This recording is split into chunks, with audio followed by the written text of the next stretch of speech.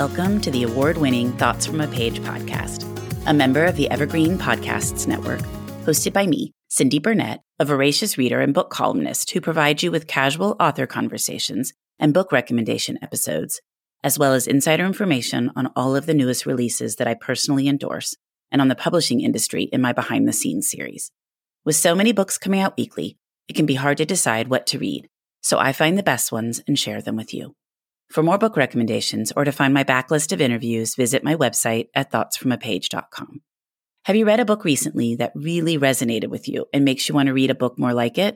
If so, submit a read-alike request to me through my Google form located in today's show notes and tell me why you loved it, and I will suggest some similar reads on a future Tuesday episode.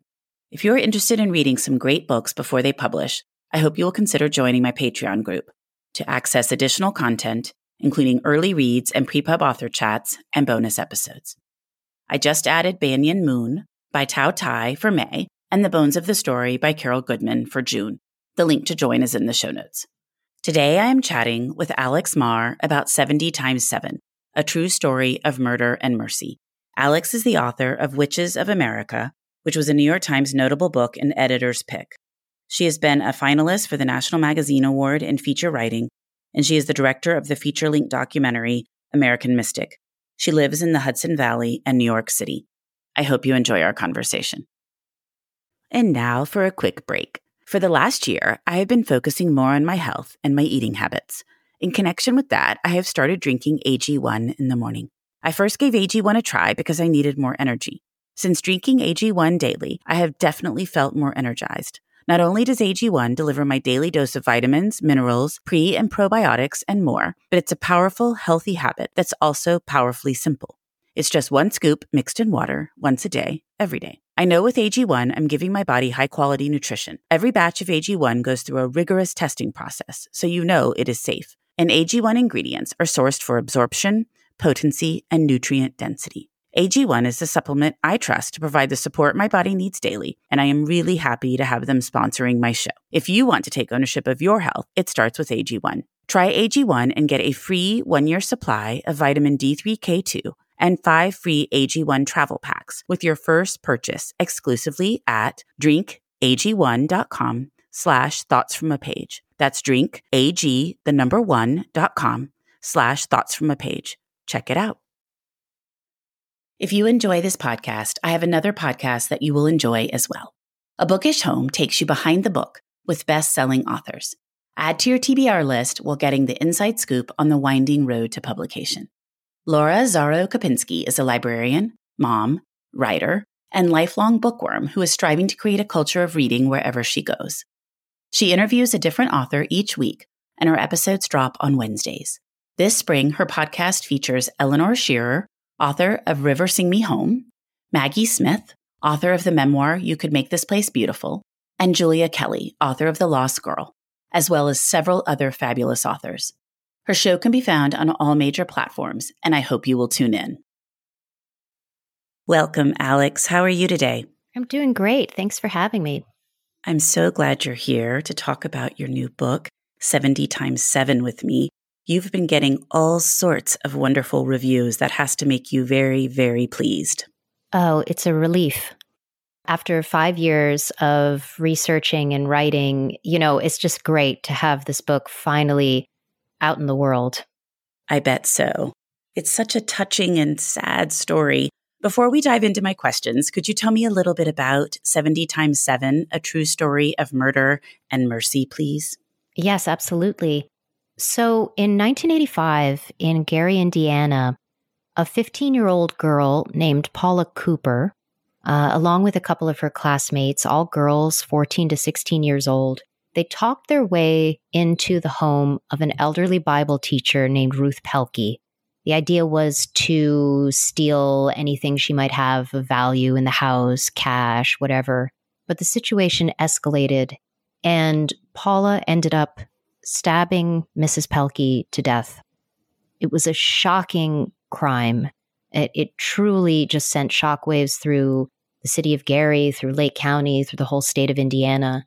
Paula, because she played the greatest role in the crime, was sentenced to death. And her death sentence ended up getting attention as far away as Europe, the Vatican. It's really an incredible story. But part of what brought me in was the fact that a few months after her death sentence, her victim's grandson, Bill Pelkey, chose to publicly forgive Paula for killing his grandmother. And this went against the wishes and the opinions of his family, his friends, his coworkers, his congregation. It was seen as a very extreme stance to take, and it set a number of events in motion. I just can't even imagine being in his shoes and how all of that must have unfolded. And I'd love to hear a little bit more about that. But first, how did you learn about Paula Cooper and her case, and then what happened subsequently? I was doing some more general research into the criminal justice system. I was looking specifically into violent crimes committed by women because they're far more rare. And I stumbled across this case. And at that point, I dropped everything else because this story raised so many questions for me. As soon as I started looking into it, I realized that I wanted to spend a lot of time and that this case deserved a very deep dive. So after you spent some time looking into it and you said you immediately knew you wanted to write about it, how did that look? I mean, I'm assuming it took you 5 years, so I'm assuming you did not expect it to take you 5 years. Well, I learned later on that books, nonfiction books that are really immersively researched like this one and have a similar scope, that they tend to take about 5 years. At the time, I was pretty naive about that fact. So, I thought, okay, well, 2.5 years, 3 years, let's see. But, it just took its own course. And I had to take a deep breath multiple times along the way and just accept this was a big story. I had to get it right. And in this case, it really involved talking to as many people as I could. And, I interviewed probably about 80 people for the book. And there was a core group of a dozen or 20 people, who I visited again and again and again, hours of conversation. And my process is such that I really try to sit down face to face with people just because that's a way to have a more intimate conversation and to get a better read of someone and for them to hopefully begin to trust that I'm looking to tell the most accurate story possible. So the first piece of it, though, was looking up Bill Pelkey's number and giving him a call and just introducing myself and saying, hey, this is a little out of the blue, but can we talk a little bit about that decision you made years ago? And I knew after that hour-long conversation over the phone that we had to meet. And pretty soon after that, I was flying to Indiana. I think you're exactly right in terms of interviewing people face to face because you can see their facial expressions. You can tell if they're nervous or anxious or maybe not necessarily telling the truth. You can gather a lot from face to face conversations that you can't gather on the telephone.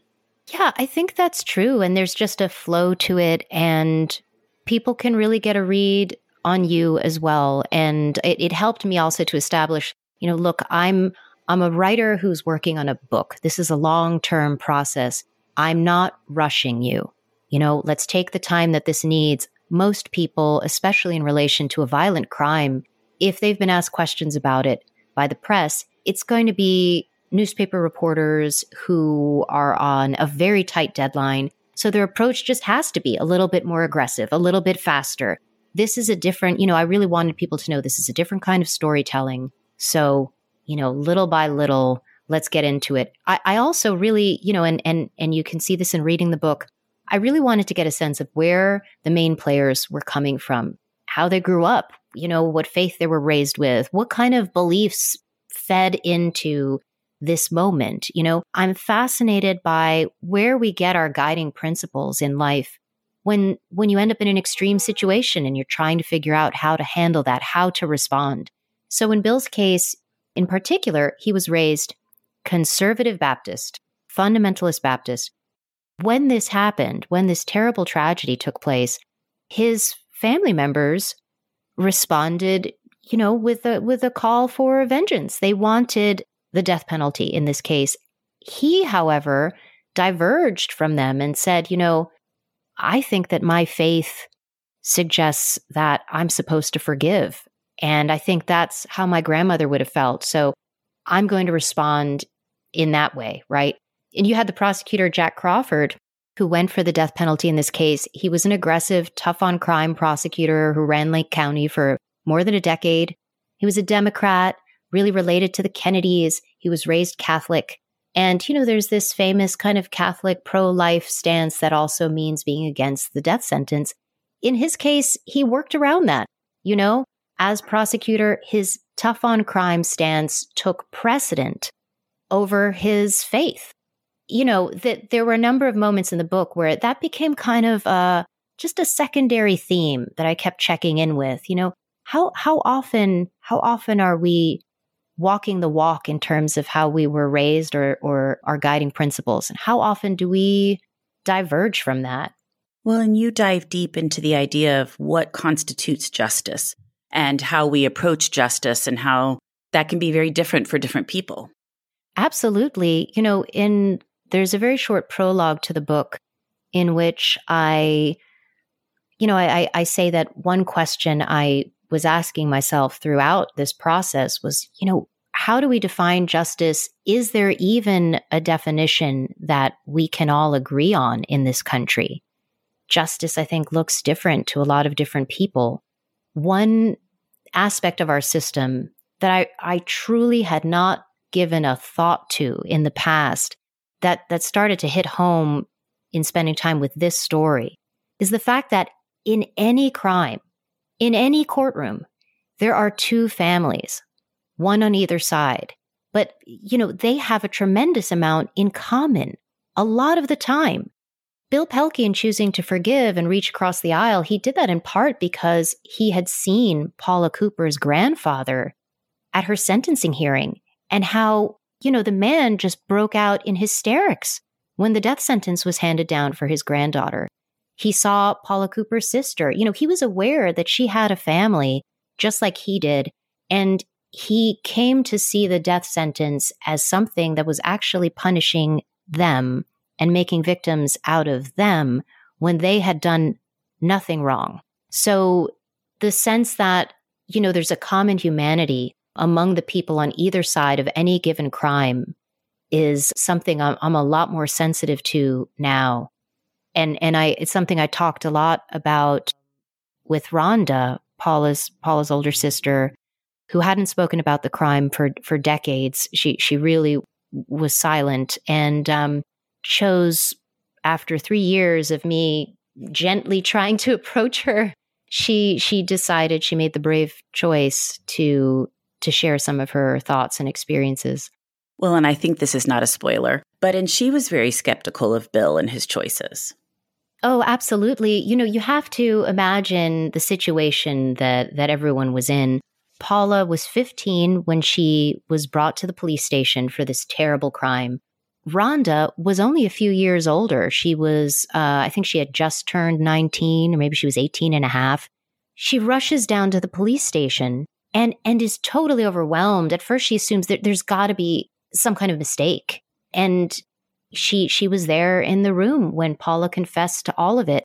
Her life changed forever that night when her sister confessed. She chose to stand by her sister. Their parents left the state. They left the state when a death penalty charge was brought against their child. And so Rhonda, just a few years older, had to suddenly, she was partying at night. She was doing normal teenager things. She had to suddenly change her life and try to represent her sister. She was invited to go on 60 Minutes. She put on grown-up makeup, fixed her hair, tried to look really like someone people might take seriously, and I saw that interview and it's so heartbreaking because she's trying to explain on national TV that they grew up in such a chaotic circumstance. I think it's really remarkable. Her anger towards the Pelkeys was pretty much equal to the Pelkeys' anger towards Paula. Everyone was just incensed. And Bill wanted death for Rhonda's sister when she got that sentence. It it took a few months for him to change his mind. So at first she thought, are you telling me that guy who was in the courtroom looking smug, totally happy, celebrating the death sentence, suddenly cares about my sister? So there was a real lack of trust and suspicion on both sides. And it was also exacerbated by the fact that Paula and Rhonda were two young Black women. The Pelkeys were white. And Gary has a history of very pronounced segregation, plenty of racial tension in that area. So for her, she thought, there's this older white man who suddenly wants to forgive. Is there some ulterior motive? Is he going to turn on us? Is he trying to visit Paula on death row and cause trouble in some way? And it took a long time for trust to build up. Or is he benefiting personally by coming out with this stance? Yeah, I think there were a number of questions. The prosecutor also publicly was pretty suspicious of Bill's motivations. He was definitely not pleased that there was a member of the Pelkey family that months later was coming out, writing letters to the editor, giving interviews to the press in Indiana, the press, from Italy or Germany or, all across Europe, saying that he disagreed with the results of this case. That was extremely inconvenient to the prosecutor.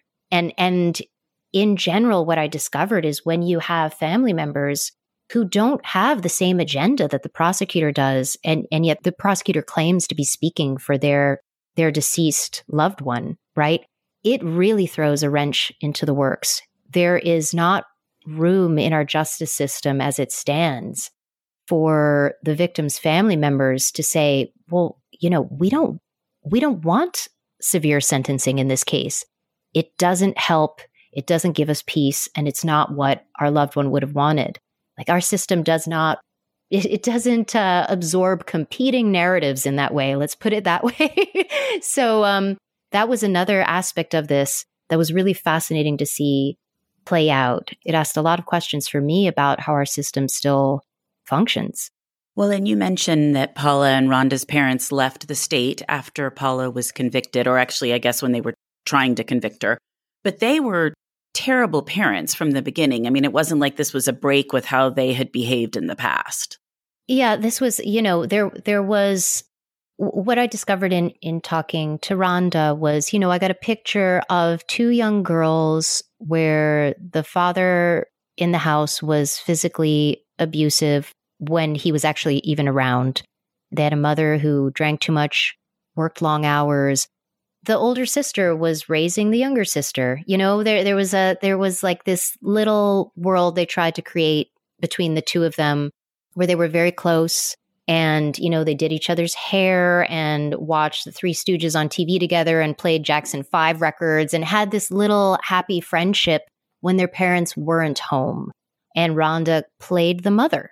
And all of that just came crashing to a halt. This crime really, it just changed their lives forever for obvious reasons. But it also, it became so hard for Rhonda to explain, like, you don't understand. I know my sister, and there's so much more to her. This isn't to say that to minimize Paula's crime in any way, but I worked really hard to try to take back some of this other side to young Paula Cooper and put that in the book so that readers could start the story with a sense of her as a full human. Hopefully that's how people will feel. It is absolutely a horrific crime, and it's hard to keep that in the forefront of your mind as you're reading your book, because if you focus only on that, it is really difficult. I mean, she was so young, but it's terrible. But I think if you look at her family history and think of the things they witnessed and what was happening in their home, you just have to wonder, obviously much of that factors into her behavior. And you just have to wonder how that contributed. That's definitely, I think it's definitely a factor. It's not something that was given as much weight back in the 80s. Right. Abuse in the home, mitigating evidence. And, at first I didn't really think I needed to spend much time getting to know the prosecutor because I thought, he made the decisions he made and I can move forward with the story. But in sitting down with him in person for the first time, I realized I wanted to talk to him a lot more. And I also really tried to get into the psychology of someone in his position. being a prosecutor of any county in this country is a position of enormous influence. You are determining who gets charged, when, and for what, how serious the charges are. That's enormous power. And he was a relatively young guy, still very ambitious. He ran on a tough on crime platform. And one of his sort of like the guy who was the deputy prosecutor, who was his number one bulldog at the time, I talked to him as well. And he said, we were all so young and so gung-ho. We all wanted to make names for ourselves. And once you go for the death sentence in one case, the next one that comes along, if it's in any way as serious of a crime, you've set a precedent, and you've put yourself in a position where you have to keep going for the death penalty, because otherwise you'll be criticized for going soft in this situation, right? So there was this feeling amongst these kind of young buck prosecutors in Lake County that this thing snowballed. So you end up with 4 young girls, and one of them gets sentenced to death. So the story then kind of shifts, clearly when Bill decides to forgive Paula, but also when Paula's case enters the appeals process, because her attorneys at that point are much better equipped. They're more serious individuals, and they see the case from a very different perspective. And little by little, I tried to create kind of the legal thriller part of the storyline, is what I think of it as, because her case and some of the people working on it end up continuing to do that work, not just to get Paula off death row, but to try to bring an end to the death penalty for kids in America. And the story, in this book ultimately connects the dots all the way up to that. In 2005, the U.S. Supreme Court ultimately ruled the death penalty for kids unconstitutional. And to me, it was so fascinating to see how the various players in connection to the Cooper case connect up with that incredible moment. Could you believe when you started this and then you learned that it was 2005 when that became something that wasn't okay to do? That was mind-boggling to me.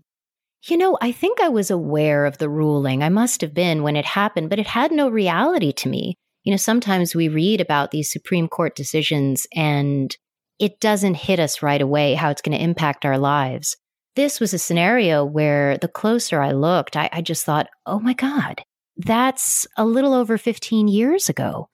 It's just so striking. And when Paula Cooper's death sentence was handed down, there was very little awareness that we actually sentenced young people to death in this country, not just among the public, but members of the legal profession. So I ended up spending time with a law professor named Victor Stribe, who's also an attorney, who around that same time had started, just out of curiosity, he kind of stumbled across the fact that, we have the death penalty for juveniles and there's so little data on this.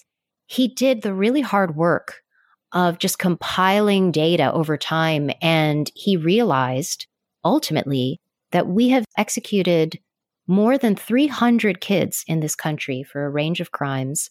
And since the 1970s, we have sentenced to death more than 200 kids. So this is not a problem from colonial times. This is something far more recent. And so he was doing that research. He ends up being invited because of that work to join Paula Cooper's defense team. And he takes part in making an argument on her behalf before the Indiana Supreme Court, right? And that is part of how her sentence ends up being commuted. And this same man then moves on to a number of other Supreme Court cases dealing with the death penalty for kids. And, it was so thrilling to see all these links come together over these 5 years of work.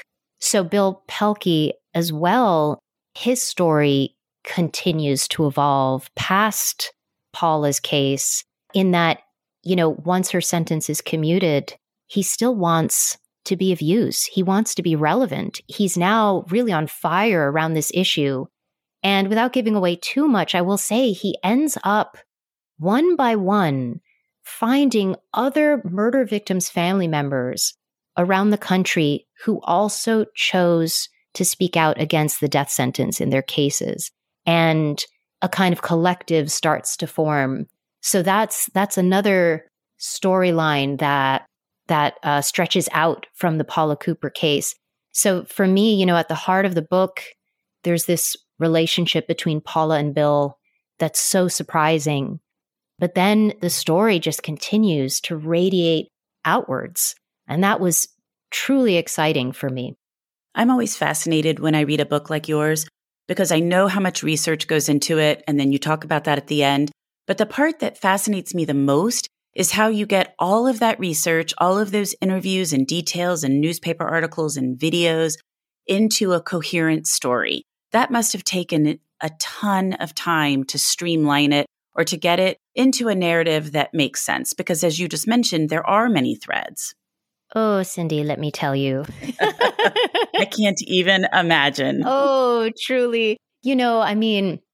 I didn't meet an archive I didn't love. It's just there were boxes and boxes of papers. And at one point I found myself with a stack of, I don't know, maybe 20 unlabeled VHS tapes of home video footage of an event from 1993 that I really needed to look at. And guess what? You end up looking at all 20 of these VHS tapes and you just do what you've got to do, And I keep thinking in the process of my work, I keep thinking of the word conjure, just the job is partly, if you want to write immersive nonfiction, literary nonfiction that hopefully reads almost like reading a good novel, you've got to try to conjure up that moment. And the way that we really get inside a moment and experience it is, it's the little details, what someone was wearing that day, what the weather was, the feeling someone remembers of that moment. It can't just be the facts. And so that's how you end up driving yourself truly nuts, hunting all these details down. But I met so many incredible people along the way that definitely was the part of it that kept me going. I bet. Well, I'm impressed that you were able to get it into a fascinating book that read like fiction but was nonfiction. So kudos to you. Well, thank you. Let's talk quickly about your title, 70 times 7. Yes. So I love this title personally because for some people, it may seem a little bit mysterious. For others, they'll get the reference. It is a reference to a moment in the Gospel of Matthew when the disciple Peter asks Jesus, basically, how many times are you saying I'm supposed to forgive someone who harms me? 7 times? And Jesus says, not 7, 70 times 7. And I love that moment. It's a moment in the Bible that means a lot to Bill Pelkey, and that's why I chose it. But it's also as if Jesus in that moment is saying, you should be prepared to forgive an infinite number of times, an enormous number of times. And that's the challenge. And I think that it's almost unfair, right? Like, is that something any of us are capable of? Are any of us capable of forgiving like Bill did in that situation? I still don't personally have that answer for myself. And I think that's okay. There are characters in the book, Bill's wife at the time, ultimately, she tries really hard, but she cannot relate to his stance on the death penalty. And I think it's okay for us to struggle with these big questions. But I think that the story of Bill and Paula's relationship definitely challenges us to take a moment and wonder, what is the right thing? Is there room for mercy in our justice system? And is it ultimately maybe a healthier way to go? Absolutely, because if you can forgive, in your own mind, you have reconciled with whatever happened. And if you don't, and you're just seeking vengeance and retribution, it just stays with you and it just eats you from the inside. That was definitely the take of a number of the murder victims' family members I spoke with, that they ultimately forgave because it gave them the freedom to move forward. They didn't feel themselves being eaten up by so much anger, but it's a complicated process. It was incredible to try to explore that inside of the book. Yes, it is something that is much easier said than done. I agree completely. But I have just found nothing to this scale by any stretch. But when I can forgive someone for something versus just constantly having it in my head and frustrated and mad and upset, that I do better and I'm healthier and able to move forward myself. Because most of the time it's stuff you don't have any control over. I mean, I think it's that aspect of this story is definitely relevant to the smaller things in our lives as well. Just daily life stuff, issues we have with our friends and family. I thought a lot about just how challenging it is right now where, the country is extremely divided. And it seems like at times it feels impossible to reach across the aisle. This made me feel like maybe the risk is worth it. I kept thinking what would have happened if this had happened now versus when it happened. And I thought, with the internet, I can't even imagine. Oh, well, social media is a force to be reckoned with. And there were parts of me that were grateful that this story was set in 1985. A lot of the action happens in the 80s and 90s, and it's just the internet did not come into play. Thankfully. Well, before we wrap up, what have you read recently that you really liked? Oh, I'll tell you, I read a great novel that's a new novel. It came out just a few weeks ago called Take What You Need by Idra Novy. It's just terrific. It is a really fast-moving novel about a woman who's from a town in rural Pennsylvania who left and had a life in the city, and she's drawn back to that same town after the death of her stepmother. She discovers that her stepmother has left behind these mysterious steel sculptures that she's filled her house with. And it reveals this side to someone she was close to that she didn't know, that this woman had secretly tried to become an artist while staying in this hostile small town environment. There's a younger neighbor who's a young guy who there's a sexual moment of sexual intrigue with. It's just a fascinating, very taut kind of novel that asks a lot of questions about, can you ever really leave the place that you come from? And do we ever really know the people who we love and we think we're closest to, or do they sometimes have a secret self?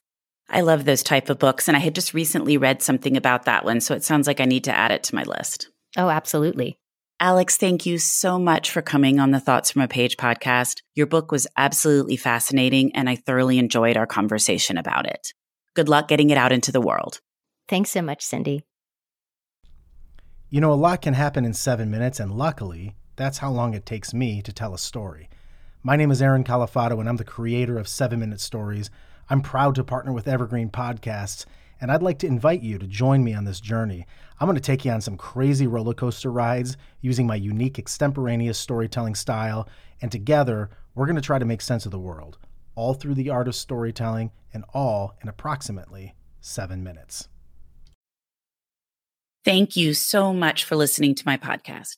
If you like this episode, and I hope you did, please follow me on Instagram at Thoughts from a Page. Consider joining my Patreon group to access bonus content and support the podcast. Tell all of your friends about the show and rate it or subscribe to it wherever you listen to your podcasts. I would really appreciate it. The book discussed in this episode can be purchased at my bookshop storefront, and the link is in the show notes. I hope you'll tune in next time.